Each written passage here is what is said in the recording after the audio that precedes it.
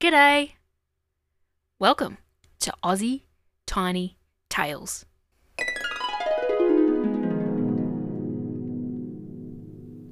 Mr. Wombat does a poop. Pooey! What's that stink? Was that your bottom or Mr. Wombat, do you think? Uh-oh. Quick, off you run. You can't delay.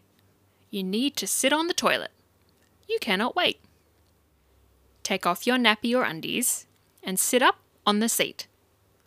Squeeze the poo or wee out of your bottom while you dangle your feet. Over in the bushes, Mr. Wombat does the same. He's squeezing out a poopy too from the food he ate all day. Once you're finished, wipe your bottom, hop down and wave goodbye. Time to flush your wee or poopy out of sight. It's important that we wee and poo.